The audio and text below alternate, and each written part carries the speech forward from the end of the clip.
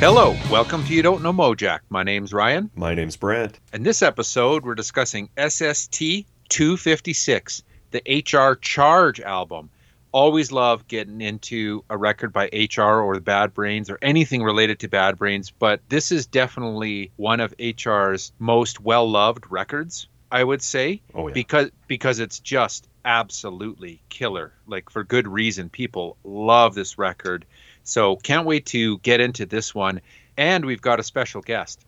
Yeah, we've got Linwood Taylor on the show. Yeah, really cool to have Linwood on. It's a short-ish interview, but it's still awesome because, as our listeners know, the information out there about these HR records and these recording sessions, they're pretty sparse, Yeah. sometimes kind of inconsistent with each other. But to have someone who is actually there for these sessions and to play on this record, it's really interesting for me to have that as kind of a window into the way that HR would put together a record like this, which is just an awesome record. And Linwood was there, so we're really fortunate to have him on the show. Yeah. Before we get into it, though, Brant, why don't you hit us with some spiels?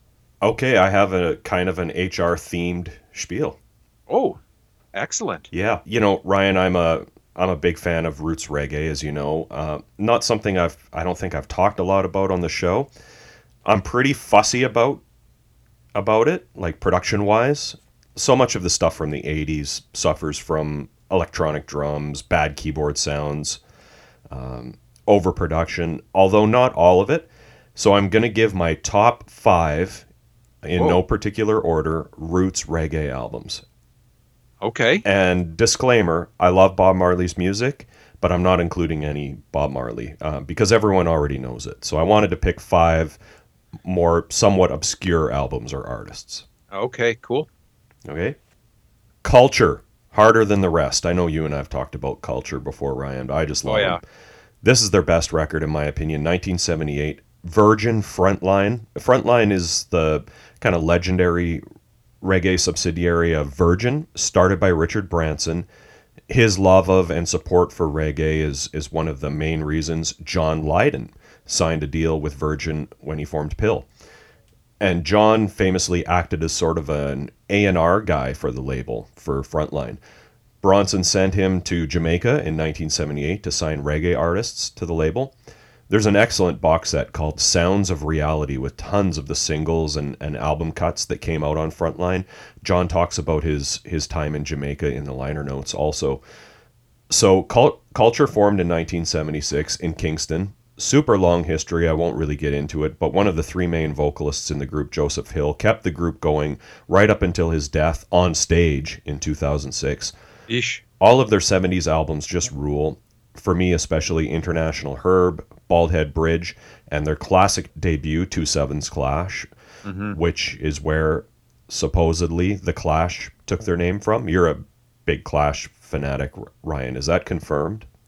Have the band members said that? I'd say it's fair to say that was a big inspiration for taking on the name The Clash, but there are other comments out there that suggest that it's from headlines and things like that. The word clash was quite prominent around that time frame, but their love of reggae and that particular record certainly supports that. If that wasn't it, it's a huge contributor to what drew them in that direction. But Bernie, their manager at the time, was really into words and slogans, and clash was something that he was really into as well. So who knows? Who's to say? I guess there was a lot of clashes going on between, like, you know, a lot of labor unrest and In the UK. yeah. In the UK, it was like a headline all the time. Okay, well, Harder Than the Rest by Culture is, for me, just a total classic. So many great songs like Behold, Holy Mount Zion, Love Shine Bright. Awesome record. The next one I'm going to mention is Bunny Wailer, Blackheart Man. For me, Neville, Bunny Wailer Livingston's output following the dissolution of the Wailers rivals Bob Marley and Peter Tosh's, but is kind of overshadowed by the two of them, I would say. Mm-hmm. But for whatever reason, he just never seems to get even the same amount of reverence as they do. And Bob Marley is in a league of his own as far as his iconic status around the world. But Yeah. Bunny's 70s output is untouchable. For me, his most solid album is actually 1983's Roots, Radix, and Rockers, which is the international version of his late 70s album In I Father's House. But his 1976 debut, Blackheart Man, on his own Solomonic label in Jamaica, anyways, and Island Tough Gong internationally, has the greatest roots rock reggae song of all time on it, and Jeez. that's his protest song, Fighting Against Conviction, which he wrote after being arrested for marijuana possession. It's just such a legendary song.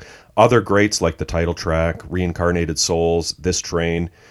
His former Wailers bandmates, Bob Marley and Peter Tosh, are both on the album. The classic Sly and Robbie rhythm section, who played on hundreds, if not thousands, of reggae albums. Family Man Barrett on drums, also, who's played on like hundreds of classic reggae albums. Peter Tosh also released Legalize It, and Bob Marley released Rastaman Vibration the same year. So it's no wonder reggae music started to blow up in the mid 70s. Yeah. Do you think Peter Tosh gets more recognition because of his association with the Rolling Stones, or just the more in your face of his, marijuana type of persona? Maybe it's the Stones connection. I mean, he was more political, I would say, and less about Rastafarianism and stuff like that. But I think his early death and his violent death kind of contributed to his legend. Yeah. Fair point. Number 3, the Gladiators, Serious Thing. The Gladiators were one of these vocal groups to come out of the Trenchtown ghetto.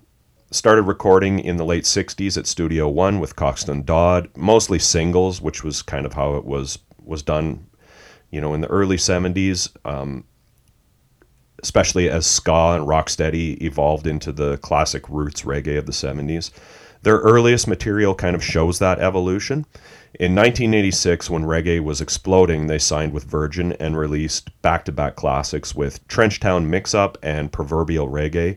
Now, about 10 years ago, give or take, that label Omnivore Recordings, primarily a reissue label, purchased the back catalog of a St. Louis indie label called Nighthawk that had released a ton of albums by roots artists in the 80s. And they began to reissue them, including some great ones from the Gladiators like Full Time, Dread Prophecy, Symbol of Reality, and the awesome 1984 album Serious Thing.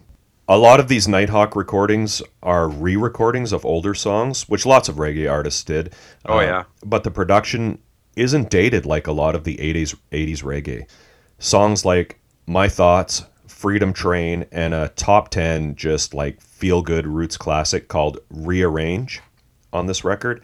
If I'm feeling low down, I put that track on and it never fails to lift my spirits, just like the best roots reggae does. And remember one and all, no one is free until every man is free. Truth. Number 4, the Itals, Give Me Power, 1983. Again, Nighthawk Records. There were a number of reggae groups using this name, the Itals, but this vocal group from Westmoreland Parish, Jamaica, are the best and most well-known. They formed in 1976 and released a bunch of singles in the 70s, but the first album, also on Nighthawk, didn't come out until 1981. This is their second and my fave, Gimme Power, although the follow-up, Rasta Philosophy, is also great. Classics like Jaw Calling, Roll River Jordan. And number 5, the group was called the Rastafarians. The album's called Orthodox, 1981. One of the greatest overall roots reggae albums of all time, probably the greatest. California-based group, guitarist Constantine Vision Walker had played with Bob and Rita Marley, and some of the musicians had connections to Ross Michael that played in this group, the Rastafarians. They're all Jamaican expats. This is the only album the group produced, and like so much of this stuff, it's kind of shrouded in mystery, which is part of the appeal for me of reggae. Songs like This Ya Music, Roll Call, up there with that Bunny Wailer song, Fighting Against Conviction, is possibly, one of the greatest reggae songs ever. Seek Him, another good one. Just everything on this album, so good. Of course, I could have picked 5 more. Or I could have picked 20 more albums. If I was doing this at another time, but for sure, this Rastafarians album, it will always be in there. So many great artists: Max Romeo, Jacob Miller, Wailing Souls, Burning Spear, Peter Tosh, Dr. Alimantado, a favorite of John Lydon's actually, Keith Hudson, the Twinkle Brothers, Justin Hines, Israel Vibration, and of course all the great British groups like Steel Pulse, Aswad, Talisman. There are just tons of great British reggae comps. I would recommend one called the Bristol Reggae Explosion. And I haven't even touched on all the amazing dub reggae, Ryan. Yeah, and hey, just a quick plug for some Canadian bands too. Don't forget about the Satellites and Messenger. Yeah. Right? Yeah, there was good reggae all over the world, man, especially after, Bob Marley blew up. Totally, totally. That's awesome. Well, a couple of recommends in there for me that I hadn't really dug into before, so good one. Yeah, that's it for me, Ryan. What do you have? I got to read the news real quick for you. I got to do some books and tunes and a rock doc shout out. Oh, boy, I love it. Yeah, get your pen out. So a couple of books, okay? Yeah. The first one is called Euphoric Recall. Half a century as a music fan, producer, DJ, record executive, and tastemaker by Peter Jesperson. It's coming out on the Minnesota Historical Society Press, and we've mentioned Peter on the show a ton of times. Founder of Twin Tone Records, worked at Or Folk Jokopus, worked at Jay's Longhorn as a DJ, a booker, worked with the Replacements, Soul Asylum, the Jayhawks, dozens more, Dwight Yoakam, Steve Earle. This is out in November. Gotta read this one. Yeah, that sounds great. Yeah, it'll be good. Another one that caught my attention, a book by Barrett Martin about his time in the Screaming Trees, called The Greatest Band That Ever Wasn't. The story of the roughest, toughest, most hell-raising band to ever come out of the Pacific Northwest, the Screaming Trees. Written as a comedy tragedy in 3 acts. You can order it from barrettmartin.com. You can't order it if you're from Canada yet, but hopefully you will before the end of the year. So far, it's just U.S. orders, and later on in the year, there will be international orders. Worldwide release in November is what it says. So hopefully we'll be able to order from then, but I'm sure that'll be a great accompaniment to Lanigan's book. Yeah. All right, some tunes, man. Going back to Canada, actually, I got to mention a live album by Teenage Head that is released. So is this the same recording as Endless Party? You know what? The track order is different. Yeah. And not all the songs are the same, but it really seems like it might be, and I can't tell because it says remastered or remixed or whatever, I spent like an hour trying to find out. Me too. I'm going to still buy it, but... Yeah, me too. I will get it too, but here's my beef about it, okay? Well, first of all, I should tell people, okay, it's called Teenage Head Performance Live at Heatwave from 1980, a live performance remastered. You can get like an ultra package with all these posters. The DVD comes on splatter vinyl. You can get a CD version. And for those of our listeners who know Teenage Head, they're like the Canadian Ramones, an absolutely stellar band. Tragic story, but insanely amazing music. Yeah. I always get pumped when I see anything Teenage Head. So I was really excited about this too. I had the same question. Is this the same as their Endless Party live album, which is a classic? And I want to get this record, but here's my beef about this one. I went to order just the LP, okay? Yeah. And this is a Canadian band. I don't know where this company is that's putting it out, but this is a Canadian band. Hopefully, eventually, it'll be stocked in the record shops. But for me to order it, $70 Canadian. Wow. Just to get the record shipped to my house. Just the record. Yeah. That's just too much. No matter how much you love Teenage Head, I'm going to wait that one out and get it at a more decent price eventually. Yeah, same. Ridiculous. $39 US without shipping. Yeah. Got to mention a couple of Manor Astraman singles.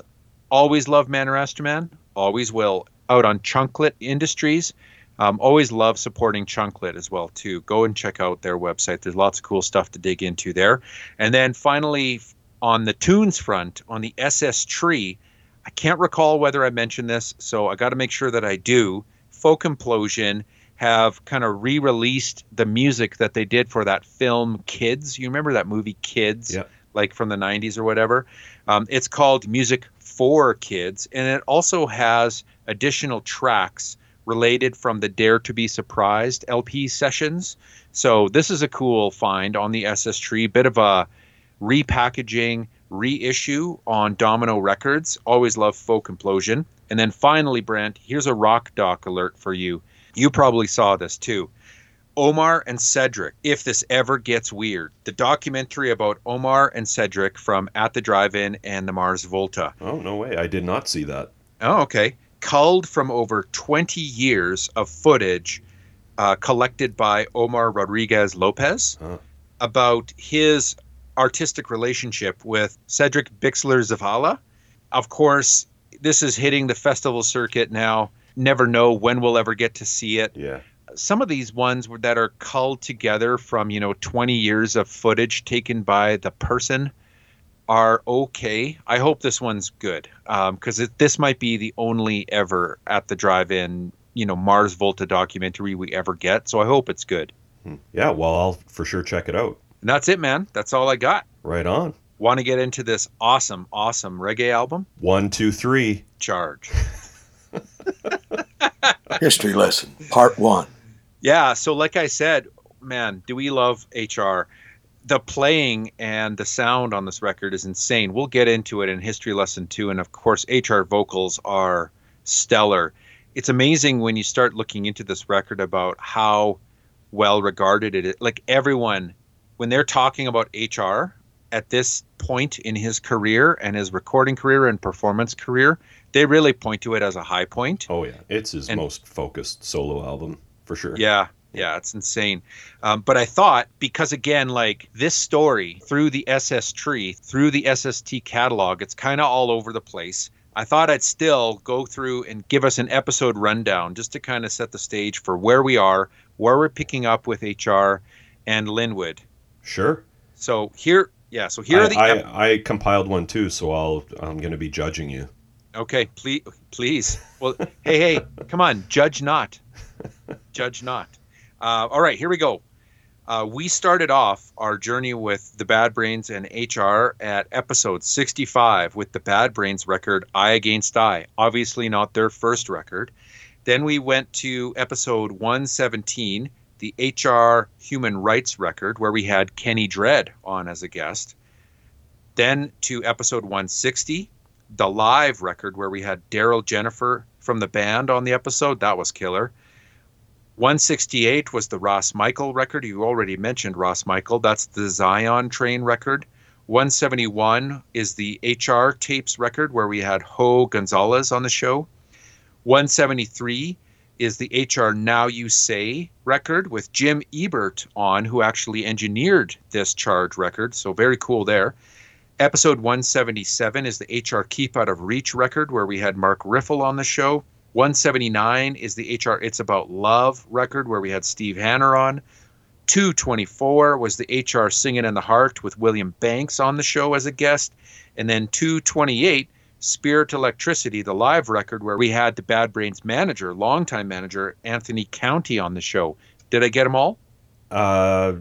Did you do Singin' in the Heart? I did. Okay, yeah, you missed one. 213. Which one did I miss? 213, Program Annihilator 2. Oh, come on. A comp. Okay, yeah. No. Fair game. You got me. All right, so where are we, though, with HR? Where the heck are we? Because, again, as you go through the catalog in chronological order, it's all over the place. And, of course, as I mentioned, the details, especially about these HR records, they are tough to pull together. But we are actually right after, or relatively shortly after, the Quickness album came out, which was released by Caroline Records in 1989, which we've gushed about on the show before. I'm pretty sure it's your favorite Bad Brains record, Brent. It is, yeah. But no one else seems to really like it. It's weird. People just shit on that record. Really? Yeah. Yeah, I don't know. I feel, that era of Caroline Records too, and some of the bands that they had on around then, maybe it has a bit of that.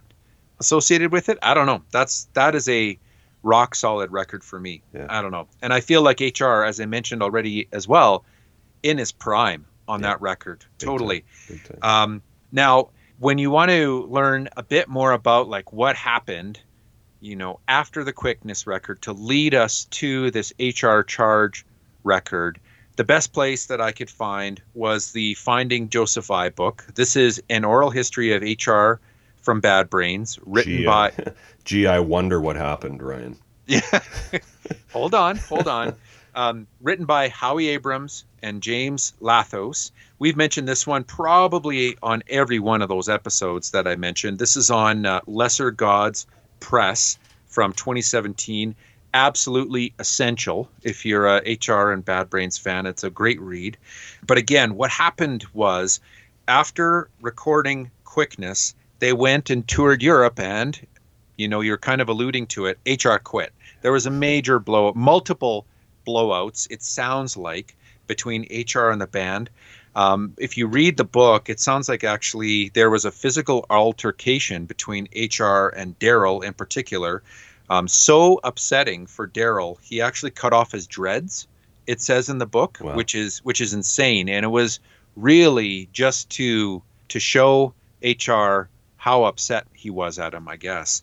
In 1990, HR records with the Bad Brains again an amazing record, Quickness. They're on tour in Europe. They have multiple blowouts. HR quits the band. And then HR returns back to wanting to play more roots reggae focused music. And here's a quote from Earl Hudson from the Finding Joseph I book. Here's Earl. HR wanted to focus more on just playing reggae music. I think he was done with the aggressive, violent punk rock stuff. I think that phase of his life was over. It's something that is part of us, punk rock music, and then you have reggae music too. That's why we always tried to blend that stuff. It depends what you want to do in life. If you don't want to do it no more, you don't have to do it. We're not 70 or 80 years old, so we're still healthy enough to play rock music, so I don't think there would be a problem doing that, but he's the lead singer. And if he doesn't want to do that, then we can't really do it anymore. If he wants to play reggae, and if everyone in the band wants to back him doing that, then so be it. But if not, go do what you want to do. Go do your own thing. And that's really what HR ended up doing.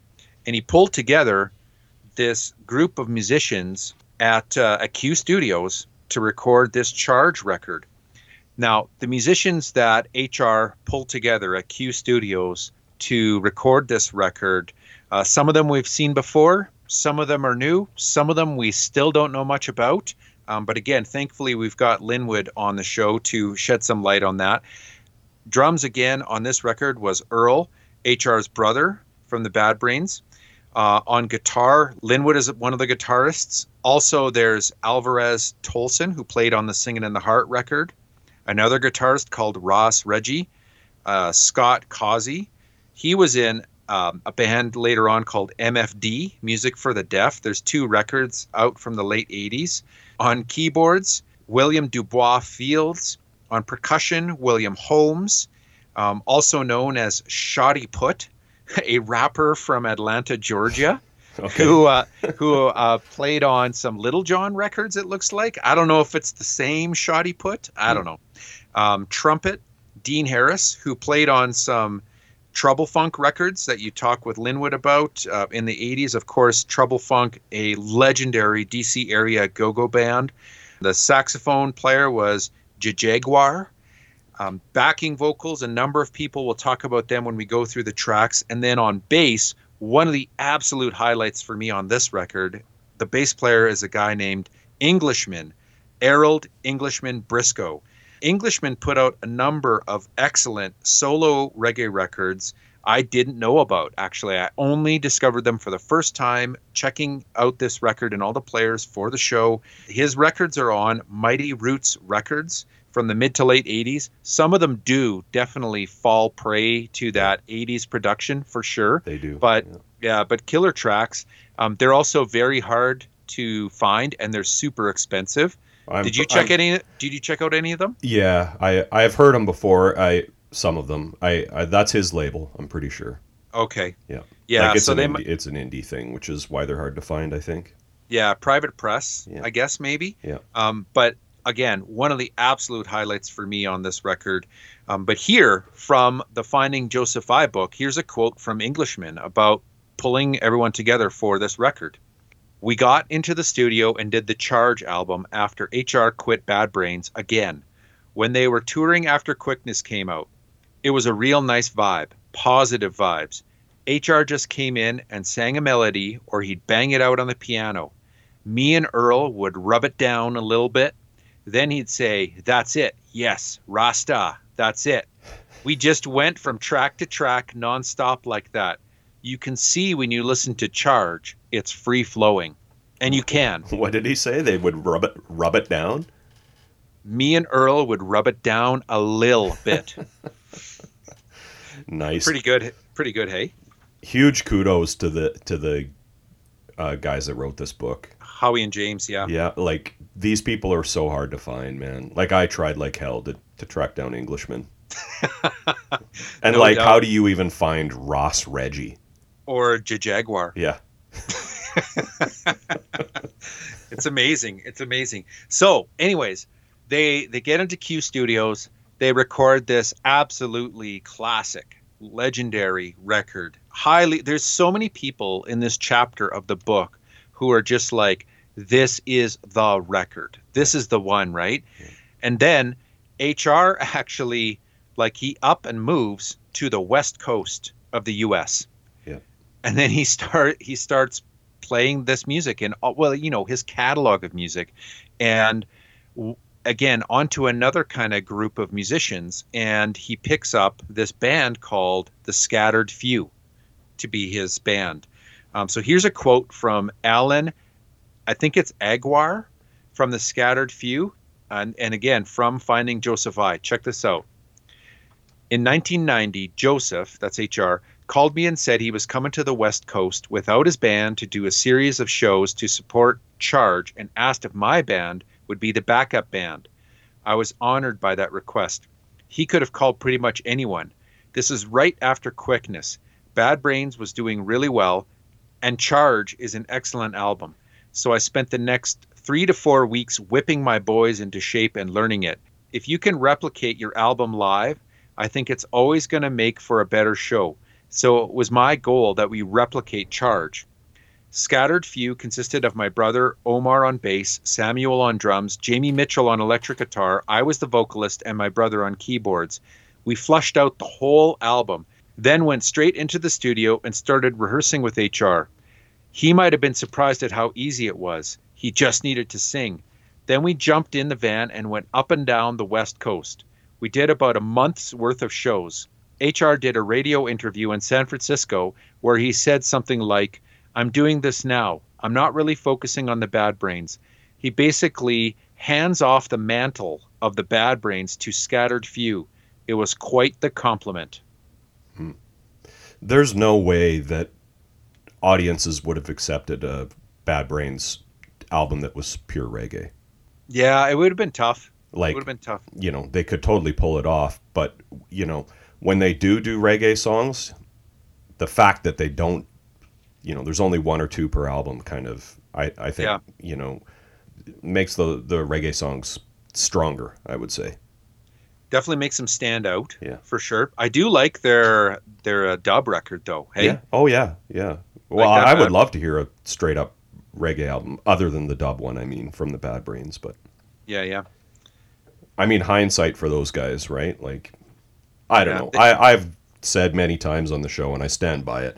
I think they should have stuck with Israel Josephi after Rise. I think Rise is a totally underrated album, and I don't think they made another good album with HR after that.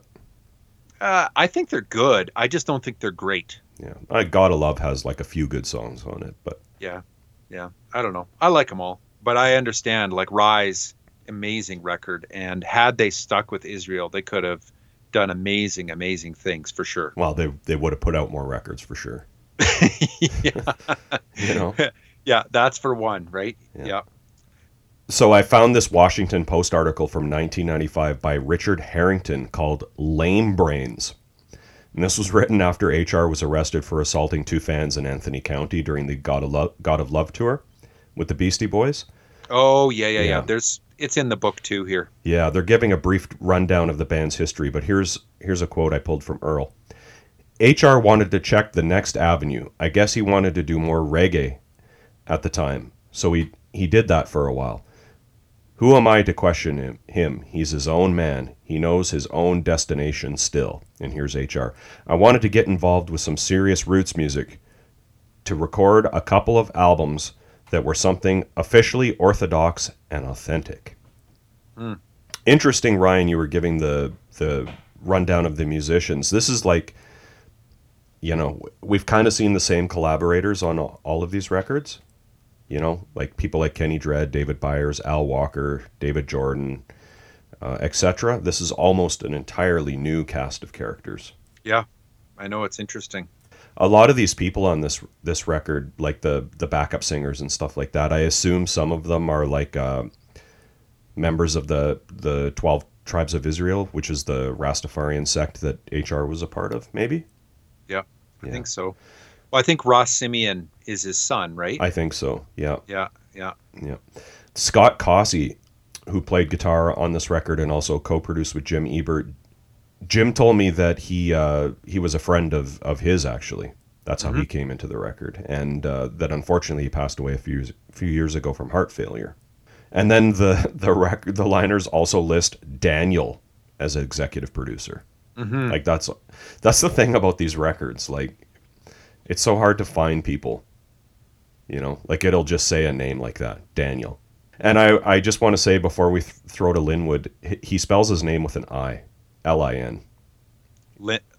Linwood does? Yeah. Okay. I don't know if he was spelling it different at this time or if it's a typo, but the liner notes on everywhere on the HR record is L-Y-N. Yeah, it's possible. I mean, he was there just for, like, it sounds like one session, so yeah. Yeah. Let's throw to Linwood. All right, we're joined on the podcast today by Linwood Taylor. Linwood, thanks for being on the show. My pleasure. Okay, did you grow up in D.C.? Yes, I did. I grew up in the Washington, D.C. area, yeah. I've been here quite a while. Yeah. When did you first start playing guitar? In the late 60s. Yeah, like 30 out of 40 kids in my class, including a teacher, played some level of guitar, so that was the one time I joined the crowd. Right. Was it blues that grabbed you, or what was it? It was whatever, folk music. The teacher kind of put himself through college, I believe, doing the folk boom, from Boston. And he really could do a great version of House of the Rising Sun. I mean, he had a great voice, that Irish tenor thing, But, yeah, he did it, and everyone loved that. And, of course, Jimi Hendrix came out around the same time, which was something I could relate to. In addition, music was always played in my house. Rock and roll, jazz, R&B, it was always there, Mm-hmm. Did you play in bands in high school? Yeah, we had a little band. Nothing ever came of it. Nothing ever came of most of the bands I played with, but I was the one who stuck with it and managed to, keep moving up the ladder, if you will. Did you know the guys in Bad Brains? Like, did you go to high school with them, or how did you get? Oh, no. They went into, they were in one. I was a little older for one, and for two, I went to a private school, so much for a paid-for education. But, I had seen Bad Brains on one of their first shows. And when I recorded with HR, and I explained to him where I saw him, the place was called Oddfellows in Baltimore. And his eyes got big and were like, oh my goodness, you were there at the beginning, which was interesting, because it was a punk show, and I was supporting a friend of mine who was playing in a band. And it's funny because he was a country bass player, but he was playing keyboards in this band. And I went there and I see all these guys with like swastikas and shaved heads. I'm like, uh-oh, this looks dubious. And I turn the corner and Bad Brains is on stage. I'm like, okay, this is out there, you know? Did you know they were from D.C.? No, I found out who they were and all of that much later, because they used to play a spot called DC Space, and they used to play some other, you know, places around town. But so I had heard of them. I knew who they were, and I had their recordings. And then the guy from the Cars, I want to say Rick Ocasek, produced one of their albums. I want to say Eye Against Eye or Rock something for Life, like that. Rock for Life. That's it. That's it. Okay, so how did you get involved with this Charge record?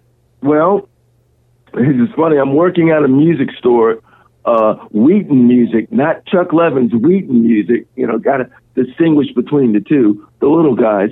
So I'm working there, and I get a call. Hey, we need a guitar player. Can you come tonight? I said, yeah. So, as soon as I got off work, which at that point was 9 o'clock, I just drove over to Q Recording Studios, and there I was. And I was familiar with Jeff Jeffries because I had worked at his place when his studio was actually in his parents' basement, a few years ago.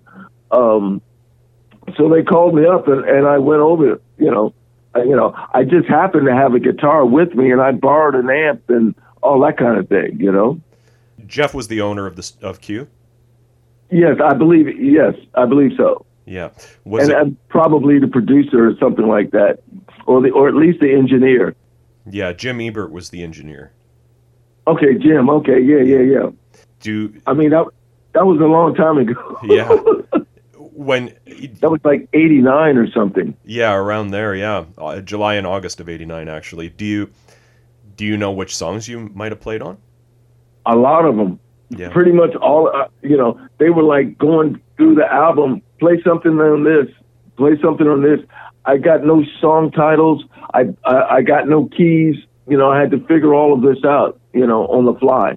Were the vocals recorded?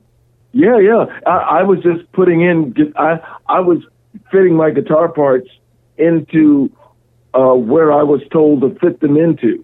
If that makes sense. They had pretty much done all of this, and I was just adding some parts. Were like the band members around at that point when you were recording? HR was around. HR was. I think the bass player. I forget. I think it was Englishman. Yeah. He was there because I actually wound up playing a few gigs with Englishmen after that. This was a reggae album which I had listened to, but I wasn't like as. How can I? It's one of those. I have listened to a lot of music. Whether I played it or not was a different thing, but I always wound up playing all of this music that I listened to, whether I was steeped in it or not. I simply recall what I'd heard people do and tried to get into that, into that vein, if that makes sense. Right, yeah. Well, I mean, like, there's some bluesy style guitar playing on the record, too. I'm a blues guy. By this time, I'm a blues guy, and I had played because that door had opened up for me, and I walked right on through it. I mean, I'm a rocker per se, but at the same time, the blues door opened for me, and since I couldn't find a vocalist, my voice can handle a blues voice, blues type of sound. So that's what I did, and I just kept getting more and more gigs and better gigs and getting to play with, famous bluesmen and the like. And it's like the rest is history. Yeah. So you said you played with Englishmen later on? Yes. Yeah. Yeah. It was kind of like, he'd call me or it was a type of thing where we're playing on a Tacoma Park street festival, kinds of things. They have different styles of music and different genres of bands playing, and I would play, and Englishmen would say, "Hey man, come play! I remember you. Come play with me." So I come and play with them too. Was he from DC? I didn't know him that well. I guess he had to be living in this area, at that period of time, But it was the type of thing where he called me, to play or something like that. But I would play with him, but I was not like a member of his band. It was like he'd run into me and he would always have me play with him, Okay, well, I was going to ask you who some of the other people on this record are, but it doesn't sound like they were maybe around at the same time as you. But do you know Dean Harris at all? He played trumpet. He was in Trouble Funk, I believe. Okay. Now, see, he wasn't there when I did the session. As I said, these were. It's tough for me to remember who was. I know HR was there because I conversed with him, and Englishman was there because he, I had conversed with him, and that's how he remembered me, But at the same time, that's what I remember about the session, and as I said, this was a late night affair because I remember leaving the session at Dark 30 and literally going right back to Wheaton Music. I got some breakfast and sleeping in my car and getting back and going back to work. Did they pay you for the session? Oh yeah. I got paid. Yep. I got a check cut right there. I was like, yeah, buddy, because I remember the car I was driving. It was a 77 Ford that was rust and dent. It was. I paid like $200 for the car and sold it for $3 because they wanted the boat people wanted the big 460 that was in it. A real gas guzzler. Yeah. But lots of power. But yeah. I just remember that. You never played any shows with them, with the band? I played a show with HR at the Bayou. Okay, I got a call to come and sit in. That's what it was. It's kind of a weird thing. I got a call to sit in, and I show up. I'm all set up, and the next thing you know, I'm thinking sit in my world is I'm playing a couple of songs. Right. No, I'm playing a whole show. Okay. So I'm like, okay, a lot of these songs I haven't played since. Plus, I'm playing Bad Brains material. Oh, wow. Yeah, so I'm like, okay. So I just plug my little guitar in, and I'm watching the fella's name was Skitch, the guitar player. And so I'm okay. Oh, this is great. He's upside down. He's left-handed and upside down. I'm like, okay. So I can't look at his hands and go, okay, I know what he's doing, Right. But it's okay.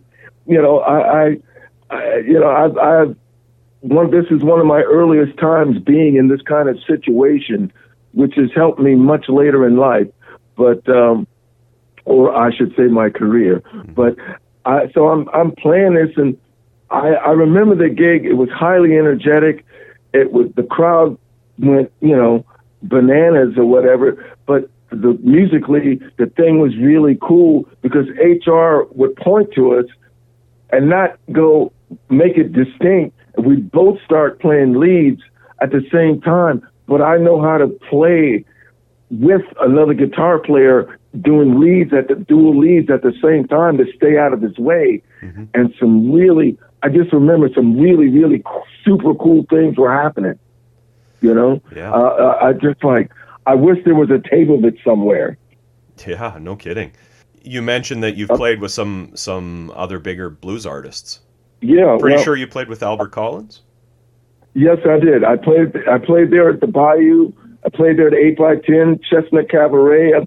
Albert had his own band, and a couple of times he would come through and not have a rhythm guitar player, so I would fill in. I played, but played with Luther Allison, and much later I play off and on with Joe Louis Walker.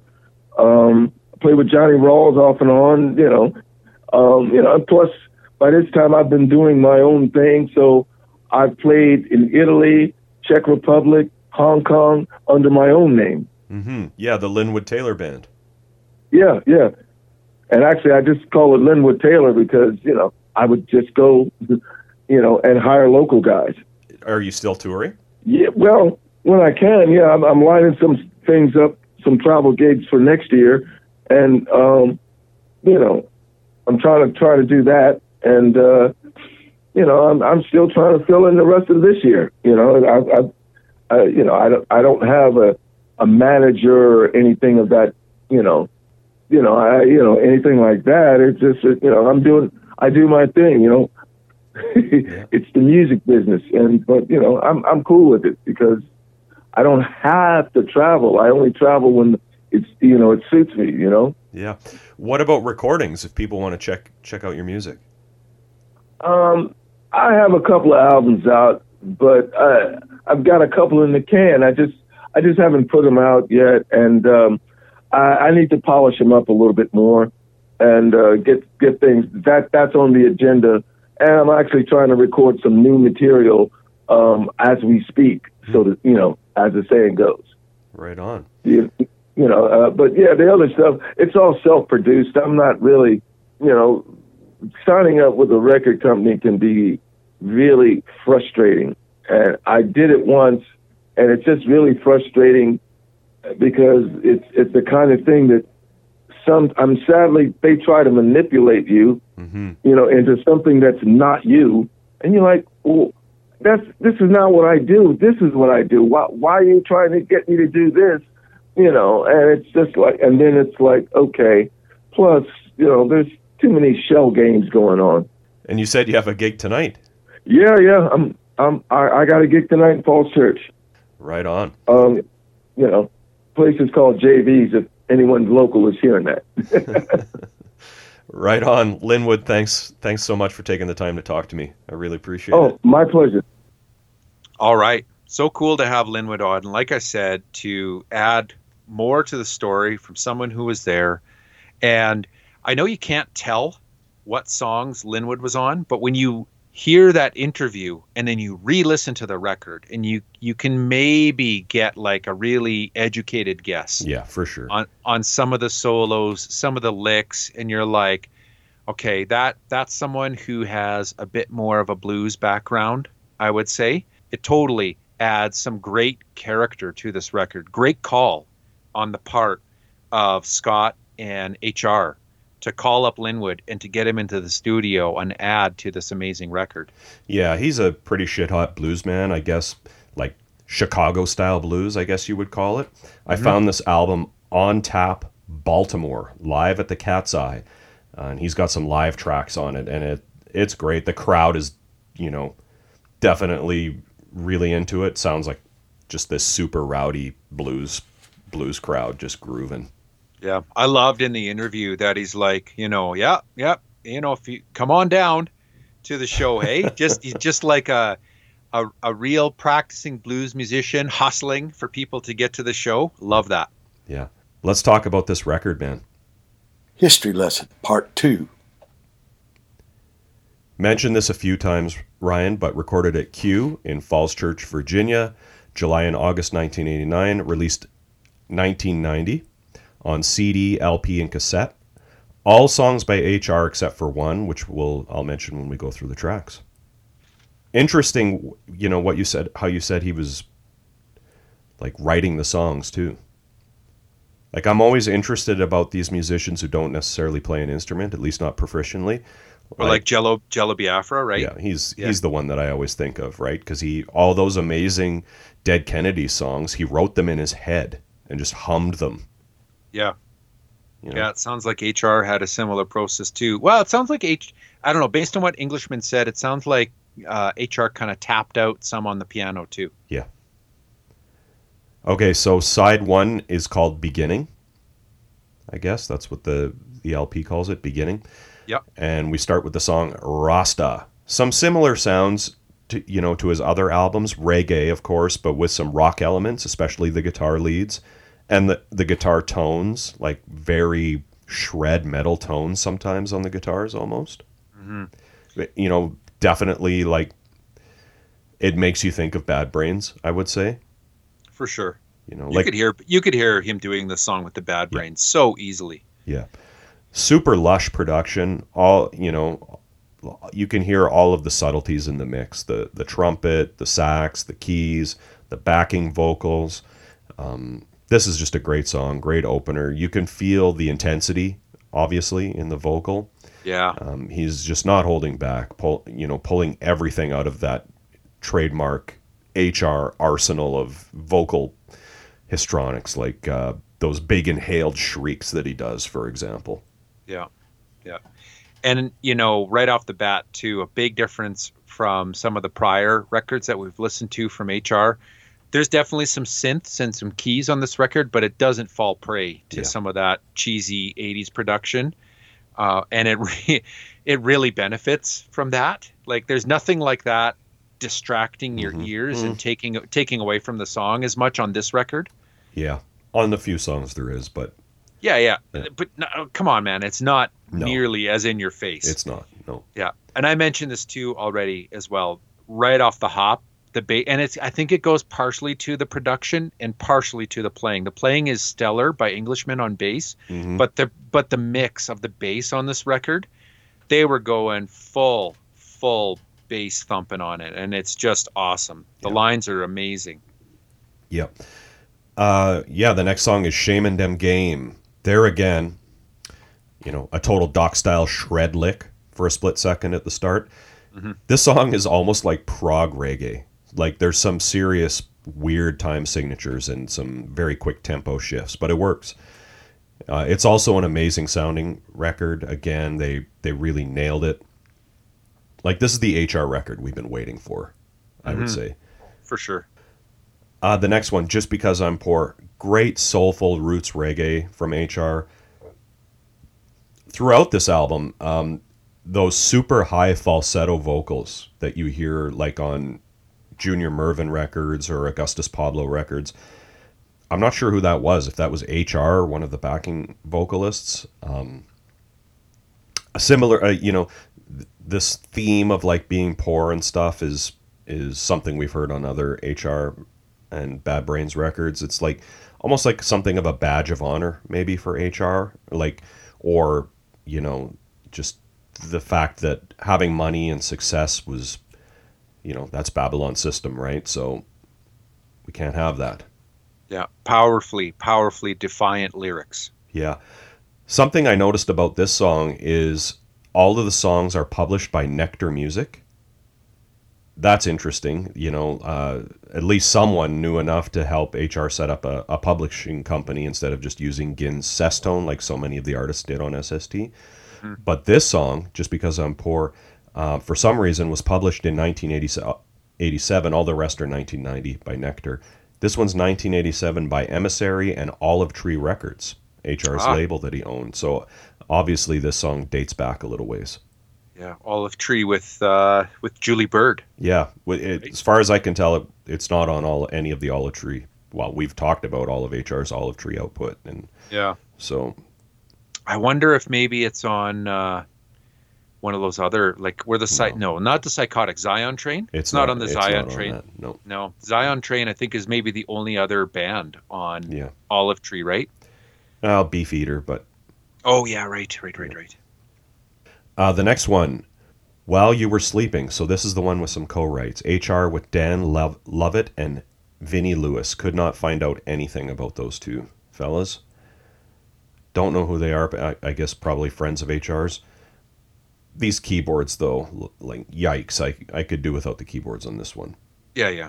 I know. I could hear past it, though, to the amazing snare flams and rim shots that Earl is laying down, just owning the pocket on this track. Yeah, owning the pocket. He owns the pocket, man. Dancing Souls is the next one. It's okay, pretty unmemorable, but an okay track for me. And then we flip it over already to side 2, or the end side. And then we've got the title track, Charge. This is always a fun track when it comes on. With the bugle, whatever you call it, the charge thing that you would do if you were in a cavalry or whatever. Or Wilma and Betty. Right. charge it, right? Yeah, right. With all of the percussion and the trumpet on this song, the melody, love the solo at the end. Some whammy bar action. Yeah, there's a great, like, the breakdown section in this track is really, really tasty. Yep. Then the next one is Selassie Fee. This is a weird song with that descending keyboard and vocal pattern that he does. It's cool, but it's odd. Earl's definitely just laying down the rim shots again for me. I love that. Yeah. And he's just laying into the kick drum on so many of these tracks too that the dance floor would just be hopping, man. Yep.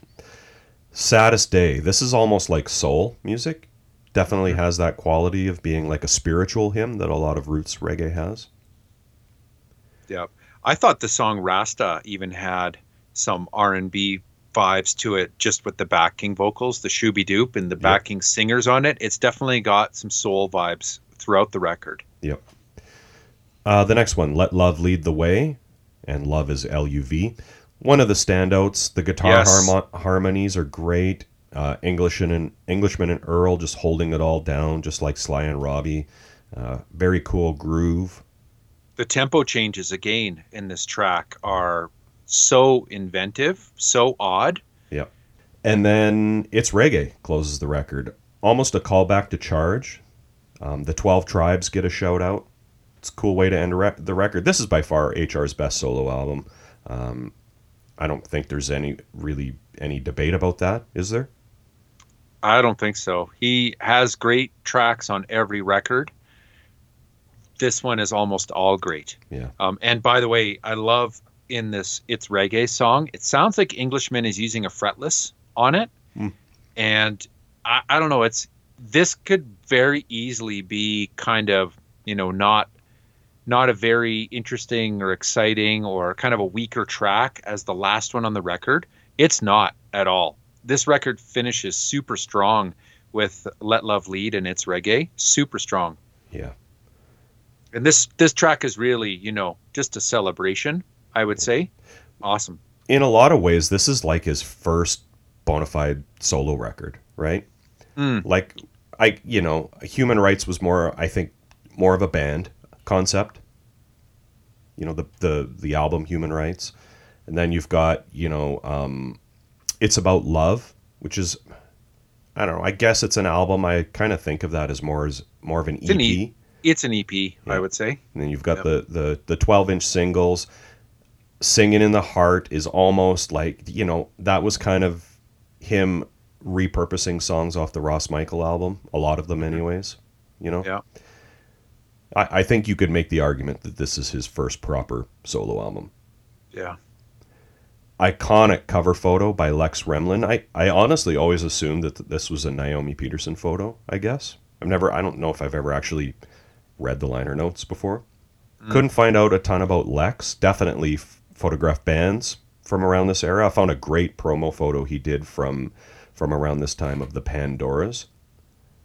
But, considering how kind of iconic this cover photo is, it didn't seem to lead to a ton more work. But, who knows what the story is there.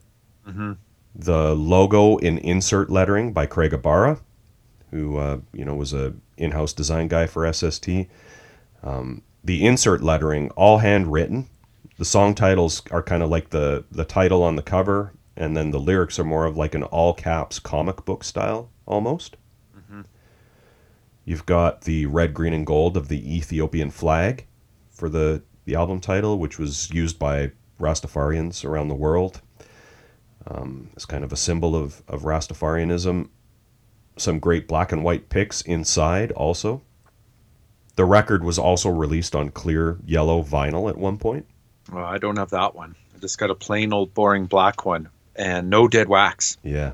I do like the Ibarra's touch on the HR symbol where the circle of the R, it looks like an I. Yeah. See, it's like a little eye. Like the HR symbol is on point, but then that little, it looks like, I don't know, maybe it's like the eye of a lion. Yeah, maybe.